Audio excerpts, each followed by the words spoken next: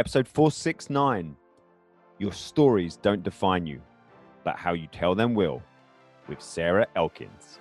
The Awaken Your Alpha podcast, tracking down the finest alpha minds on the planet for you. I'm Adam Lewis Walker, host of the #1 men's development podcast that is now a best-selling book, Awaken Your Alpha, Tales and Tactics to Thrive. And it is my mission to share you the real stories, the useful stuff, the juicy stuff, and the reality of what it takes to thrive. Do the little guy a favor, subscribe and review. It'll help get him off my back. This episode is sponsored by the Talk Accelerator. Increase your influence, income, and impact.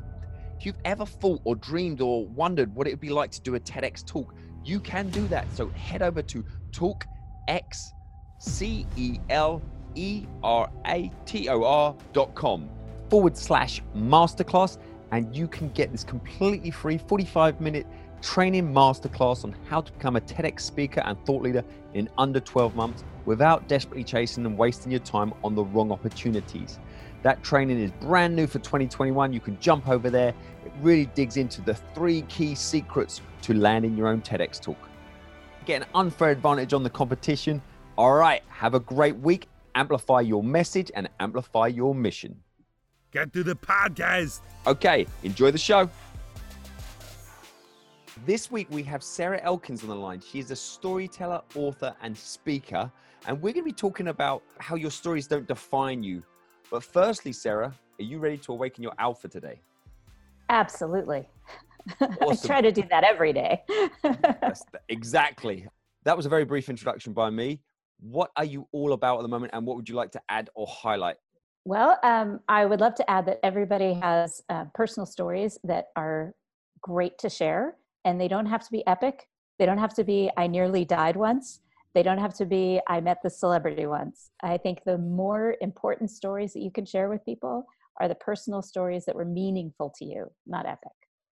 I love that. I'm thinking of a gentleman who's like a really famous, inspirational, motivational speaker, or whatever you want to call it. He's a professional speaker, and he, like, right to the top of that game where a lot of his peers have that, oh, I climbed Everest, or I was dead, and, you know, this happened, that happened. And he's like, don't have any of that, but he's just entertaining, legendary speaker. Because I feel like what you said there, a lot of people say, oh, if I was an Olympian, or if I had almost died, or if I had, done the world's highest bungee jump, or whatever it is, then I would do this, or I would be able to do that. So I like the way this is potentially going to go. Talk to us briefly about your origins. Where are you speaking to us from today? Where are you originally from? Well, I am speaking to you from Helena, Montana, which is the capital of Montana in the United States. And we moved here from Washington, D.C. 21 years ago when we had a 6-month-old baby. And I was actually born in Washington, D.C., but we moved around a lot. I went to 4 different elementary schools, and then we settled in Colorado Springs. So I went to college in Fort Collins, Colorado for my undergrad, got my business degree from there. And then I had a paid internship in Washington, D.C. So it was full circle. I was born there, moved around, went back. And I met my husband about probably a year and a half after I moved to Washington, D.C. And then surprisingly enough, I asked him to marry me 8 months after we met. And awesome. That's actually it's a pretty entertaining story. There was please share. Okay. It was 1996. And there was a huge snowstorm in Washington, D.C. in January of 1996, like huge. It shut down the metro, the subway. It shut down the government. And this was right after Newt Gingrich, the Speaker of the House at the time, had shut down the government because of the budget. So there were days and days, and I was a government contractor, and my husband was working for a quasi-government agency. So we were stuck in his apartment all through this snowstorm. It was a huge blizzard. And our mayor at the time was Marion Barry, he had come back from being arrested for crack and Blimey. Wow. He was, yeah. And he came back from that. He came back from that. So our crackhead mayor had Blimey. decided not to maintain the winter snow removal equipment for Washington, D.C. because he said, oh, we don't really get snow here. So we only had like a handful of snowplows for the whole city. We're Crackhead talking man major made a mistake. blizzard, Yeah. shut down everything. So I'm stuck in this 1-bedroom apartment with this guy that I'd been dating 8 months. And he had a giant lab who was 80 pounds, and I had a big cat. So the 4 of us are stuck in this apartment. And after about the 7th or 8th day, we're getting ready to go back to work because it's finally, the government reopened. We're going to go back to work. And I was talking to my sister on the phone. She said, where are you anyway? I said, oh, I'm at Bob's. And she said, still? And I said, well, yeah, it's blizzard. We couldn't really leave. The car was totally snowed in. Metro was shut down. She said, Sarah, I love you and we've lived together, but I don't think I could spend that much time with you. It's amazing that you still like him. Do you still like him? And I was like, yeah, actually, I still like him. And my sister knew me at the time for being the 3-date woman, like 3 dates and then I would be done. Yeah, I get what you're saying. So did your sister basically say, you should marry this guy in a joking way? No, she may as well have. Those words didn't cross her mouth because she knew that I had no intention of ever getting married, much less having children. Wow. That was not in my game plan. And, but she said, wow, I can't believe you still like him. And I got off the phone with her and I was like, I can't believe I still like him. There must be something serious about this. Let's invest. There must be something in this. Yeah. So I walked into the room where he was on the couch and watching TV. And I snuggled up on him and I said, hey, and he looked at me, he smiled. He had the sweetest smile, still has the sweetest smile. He has these long eyelashes that hit the edges of his glasses because they're so long. And I'm looking at him and I said, will you marry me? And he looked at me, his eyes got really big. He said, what? And I said, will you marry me?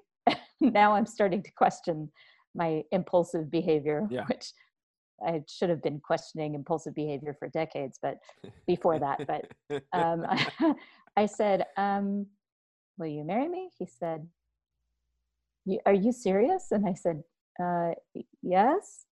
And he said, yes, of course I'll marry you. I was so relieved. I thought I might have just really screwed up the best thing that's ever happened to me. That could have gone another way, definitely. May 31st, which is the date of my publishing of my first book, is also our 23rd wedding anniversary. 23rd! Wow. You guys must be baby-faced assassins. You don't look old enough to have 23rd anniversary. Wow, that's impressive. Oh, thank you. I'll take it. What is the name of your book as well? It's called Your Stories Don't Define You, How You Tell Them Will. And it's based on the podcast I've been recording for a couple of years. Perfect. And on that note, because if you didn't say it, I was going to say, what a great story. And you told it so well. Talk to us about the concept of, your stories don't define us, is how you tell them will. I realized this as I was interviewing people for my podcast. And I realized it before that as I was coaching people for public speaking and communication coaching. I realized that people don't realize how their stories change their perceptions of themselves and change the perceptions people have of them. So when I tell a story, it's very intentional. It goes along with the brand that I build. And again, it's very intentional. So when I share a story like the one I just shared, it's because I want people to know me in a certain way. Now, if I told that story more as a victim or more as a less intentional person, then you would learn something completely different about me. And that's not bad or good, but it's about the intention behind it. And I learned this as I was coaching somebody who was dating, and she had gone out on a date with a guy who was telling her all these horrible stories about his ex-girlfriends and his ex-wife. And that was their first date. And we had this great conversation. Red flag. Yeah. And I said, did you stop him? She's like, no. And I said, do you do that when you go out on dates? Do you tell stories about your exes? And she got very quiet.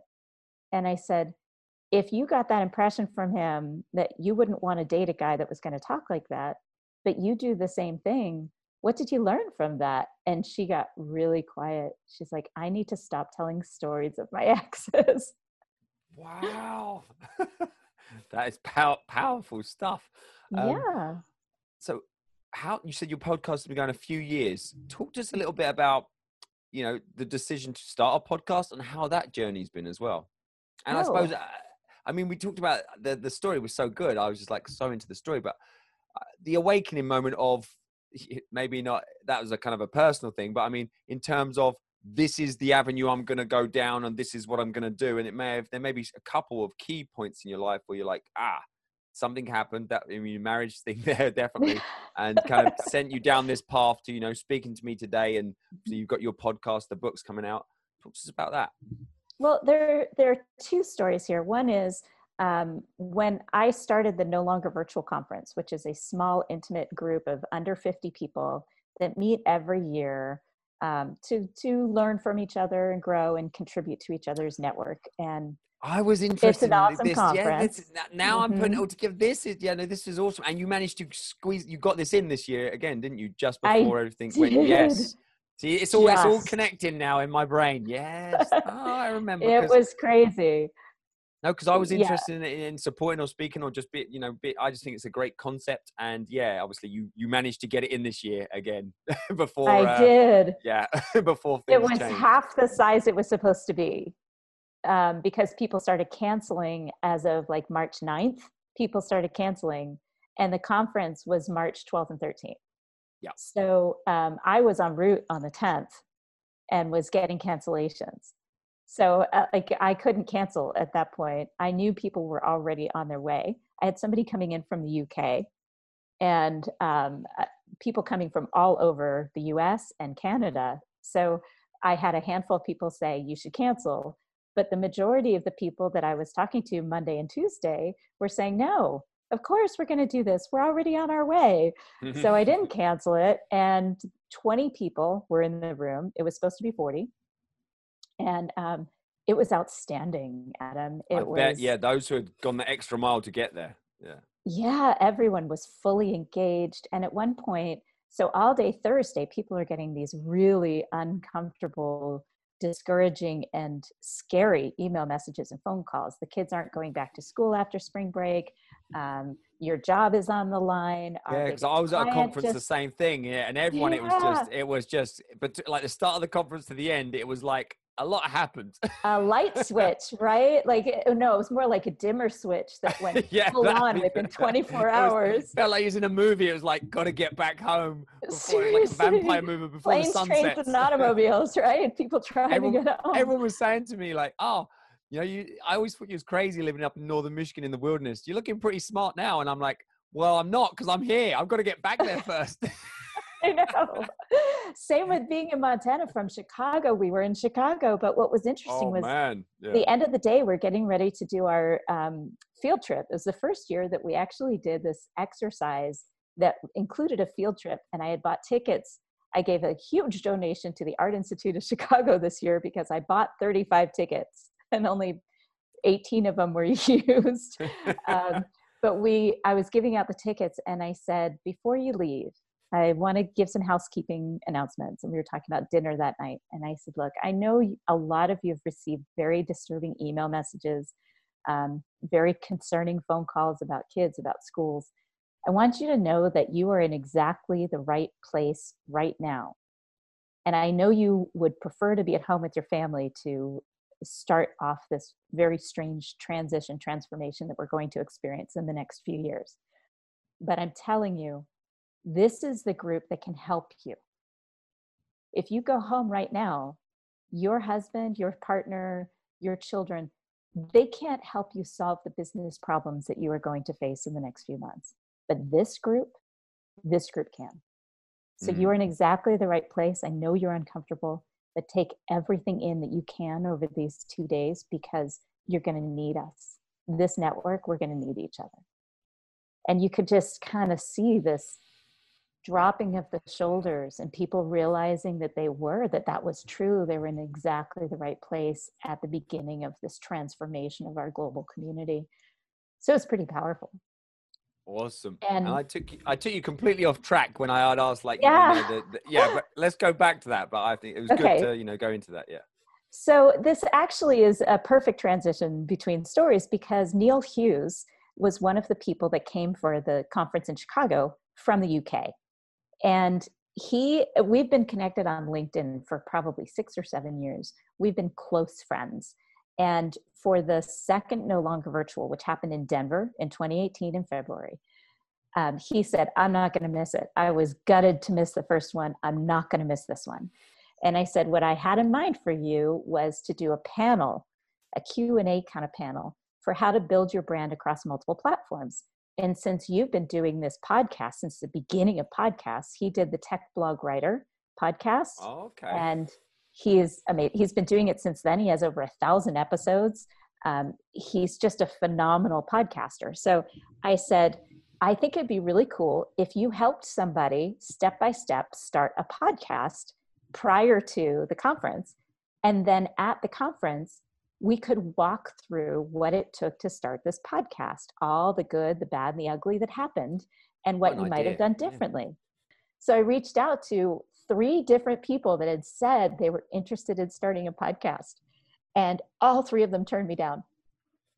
For one reason or another, all 3 of them, like, free. This is like a $20,000 gift in today's money. It's like a $20,000, and they turned it down. And he said, Sarah, you're a professional storyteller. You're a communication coach. You're a writer. This would be a perfect combination. A podcast would be a perfect combination for what you already do. Why aren't you? So you didn't have your podcast at that point. You didn't have your podcast. I did not have my podcast. Oh my goodness! Sometimes you're too close to stuff and you just can't see it. So I was like, let's just join these dots. And you're like, oh, I can't believe these people aren't taking him up on this offer. If only there was someone. That is awesome.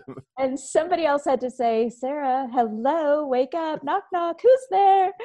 So oh man. And of course, my first thought was, oh no, I can't take on another project right now. And then I bit my tongue so hard it almost bled, because that was a stupid thing to even think, much less say out loud. And I reached out to Neil and I said, okay, I'm it. I'm the one. And he goes, oh gosh, I was hoping you were going to say that. And I said, why didn't you say that in the first place?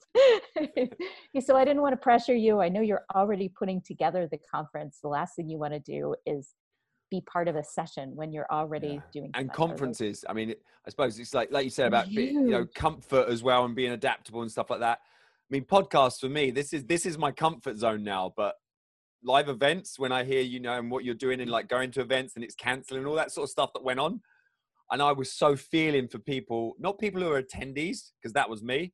And you'd be like, oh, this is a shame, my conference has got cancelled. I'm thinking, whatever. What about the people who are running these conferences?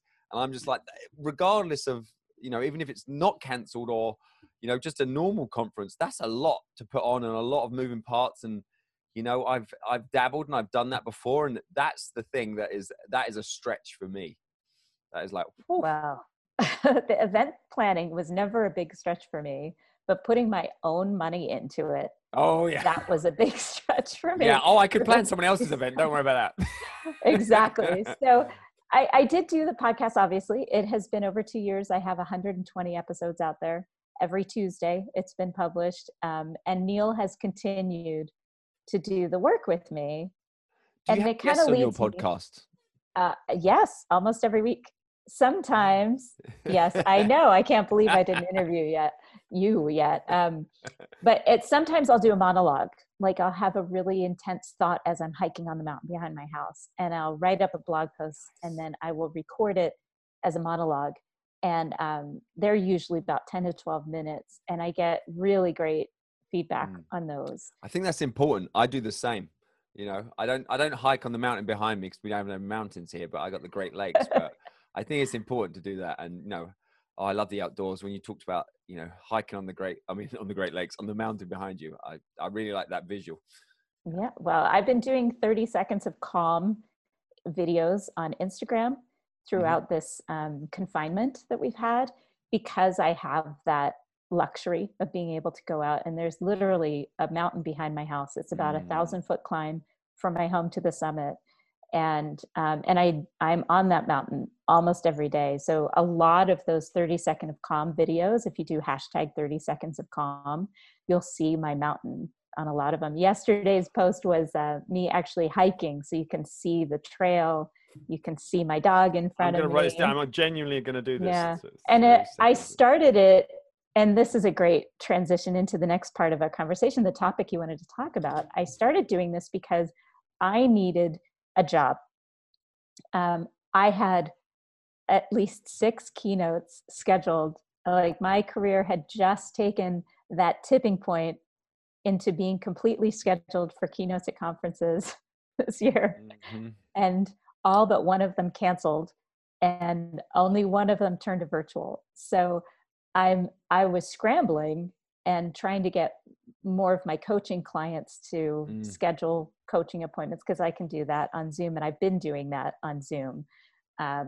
But I needed a job, an everyday job. I'm not a routine person, but I am a habit person. Yeah. And so I started going up on the mountain and recording 30 seconds. I'd have to find a spot where I could stop and breathe and be calm for 30 seconds. And for me, 30 seconds is kind of a long time. I'm a little hyperactive, impulsive. And so I started doing it. And when I started sharing them on Instagram, I had friends that are really confined in New York City, in Chicago, in Los Angeles. And they started writing me notes saying, those 30 seconds are my calm during the day. I feel like I'm right there with you. So I started to think, and you mentioned that awakening moment, my aha moment this morning. And here's where that comes in. When I'm doing these 30 seconds of calm, that's for me, that's enough. But for most people, this kind of transition and transformation, this uncertainty, makes them extremely uncomfortable, fearful, anxious, depressed. I live in this place. My periods of comfort are much shorter than my periods of transition. But most people don't live like that. Most people need long periods of comfort and short periods of transition. So this morning, I realized that even I'm uncomfortable right now. And if I am uncomfortable with this long period of transition and uncertainty, I can't even imagine how my friends are doing who really don't live here. They're not used to it. So I laid out my yoga mat, and I'm not a yoga person. I get bored too easily. I told you, a little hyperactive. But I was laying on my yoga mat trying to do some mindfulness exercises, not clearing my head, but being more comfortable with my thoughts and paying attention to my breathing. And something popped into my head, an exercise that I think will be helpful for a lot of people. I started thinking about what I am certain of. What am I certain of right now in this moment that can bring me comfort? I am certain that right now in this moment, my family, my siblings, my kids are healthy and safe right now in this moment. And right now in this moment, I am completely confident and certain that I have a pantry with food in it and a refrigerator with food in it. And that we are going to be okay right now, today, in this moment. I am certain that we have enough food for the next 2 days. So I'm not thinking more than 2 days ahead. I'm actually, like right now in this moment, I am certain that my schedule today, my calendar today, has these 2 things in it that I'm looking forward to. And your call was one of them. Oh, thank you. And I had this epiphany as I was laying on the floor, realizing that those certainties are the important certainties. And I can't be certain of anything outside of that right now, but I can be certain of these things. And I shared that with a friend who is struggling. This morning, we had a phone call, and I shared that strategy with her. She's going to share it. She's a teacher, a 2nd grade teacher that is shifting all of her teaching to online. And she is worried about her kids, extremely worried about her kids. And I suggested that she do this exercise with them, and maybe write an email to their parents and suggest this exercise with them. Because it's not just gratitude. I can be grateful for those certainties, but more important is the certainties themselves. So that was my aha moment. Awesome. We're going to move into the alpha round to begin wrapping this up. I'd like to start that off with, is there a particular impactful book for you? Either you read it, something in it at the right time in your life, or it's just looking back, it's just one of your all-time favorite books. I have two. The first one was The Tipping Point by Malcolm Gladwell. Mm-hmm. I continue to refer to it very often. And then the second one is It's Time to Sell by Chris Spurvey. And it's a narrative. It's supposed to be a book. I haven't heard that one. It's supposed to be a business book, but it's a narrative. It's a story. And I love learning lessons from stories, obviously. So I found that book to be pretty life-changing. Awesome. Is there a particular favorite quote that really sums up your approach to life? Just one that springs to mind when someone puts you on the spot like this? Absolutely. Mae West. I only regret the things I didn't do. So it definitely sounds like you don't regret asking your husband to marry you as well. And maybe you would have if you didn't. Well, there you go. Exactly. Yep. Granted, sometimes I'm a little impulsive. And when people ask me if I have regrets, there are some things I would like to have done differently. But I also know that if I did it differently, I wouldn't be who I am with the lessons I've learned. I wouldn't be as good a coach. From your network and your podcast where you have guests on as well, who would you recommend as it would be a great fit for the Awaken Your Alpha podcast or even the Talk Accelerator podcast if you know they've done a TEDx talk in their history? Oh my gosh, Heather Younger. Okay. She is one of my favorite people on the planet. That sounds like a good recommendation. Yes, we met on LinkedIn years back, and she has not missed a No Longer Virtual conference. And she happens to be one of my advanced copy readers of my book to provide feedback and to provide a blurb for my book.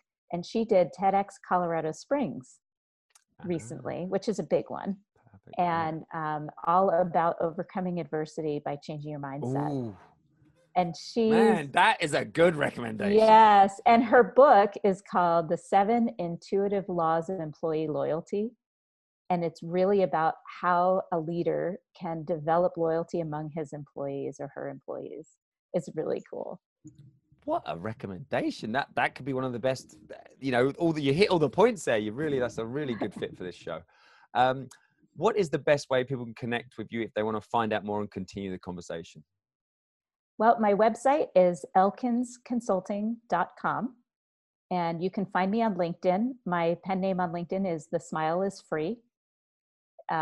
Because back when I started on LinkedIn, I thought my work was going to be all about customer service and customer experience. But as you know, I live in transition, so it morphed and shifted. But elkinsconsulting.com, you can find the links to my podcast on that homepage. And I'm also a Gallup certified StrengthsFinder coach. So if you are interested in your team doing a retreat or even a Zoom conference call to talk through strengths and how you can apply those right now, while most people are shifting and have shifted to working remotely, I'm happy to help. Perfect. Well, Sarah, it's been an absolute pleasure today. Thank you so much for your time. Thank you so much, Adam. This is a blast. The Awaken Your Alpha podcast, tracking down the finest alpha minds on the planet for you. This episode is sponsored by the Talk Accelerator. Increase your influence, income, and impact. If you've ever thought or dreamed or wondered what it would be like to do a TEDx talk, you can do that. So head over to talkaccelerator.com/masterclass, and you can get this completely free 45-minute training masterclass on how to become a TEDx speaker and thought leader in under 12 months without desperately chasing and wasting your time on the wrong opportunities. That training is brand new for 2021. You can jump over there. It really digs into the 3 key secrets to landing your own TEDx talk. All right, have a great week. Amplify your message and amplify your mission. Do the little guy a favor, subscribe and review. It'll help get him off my back.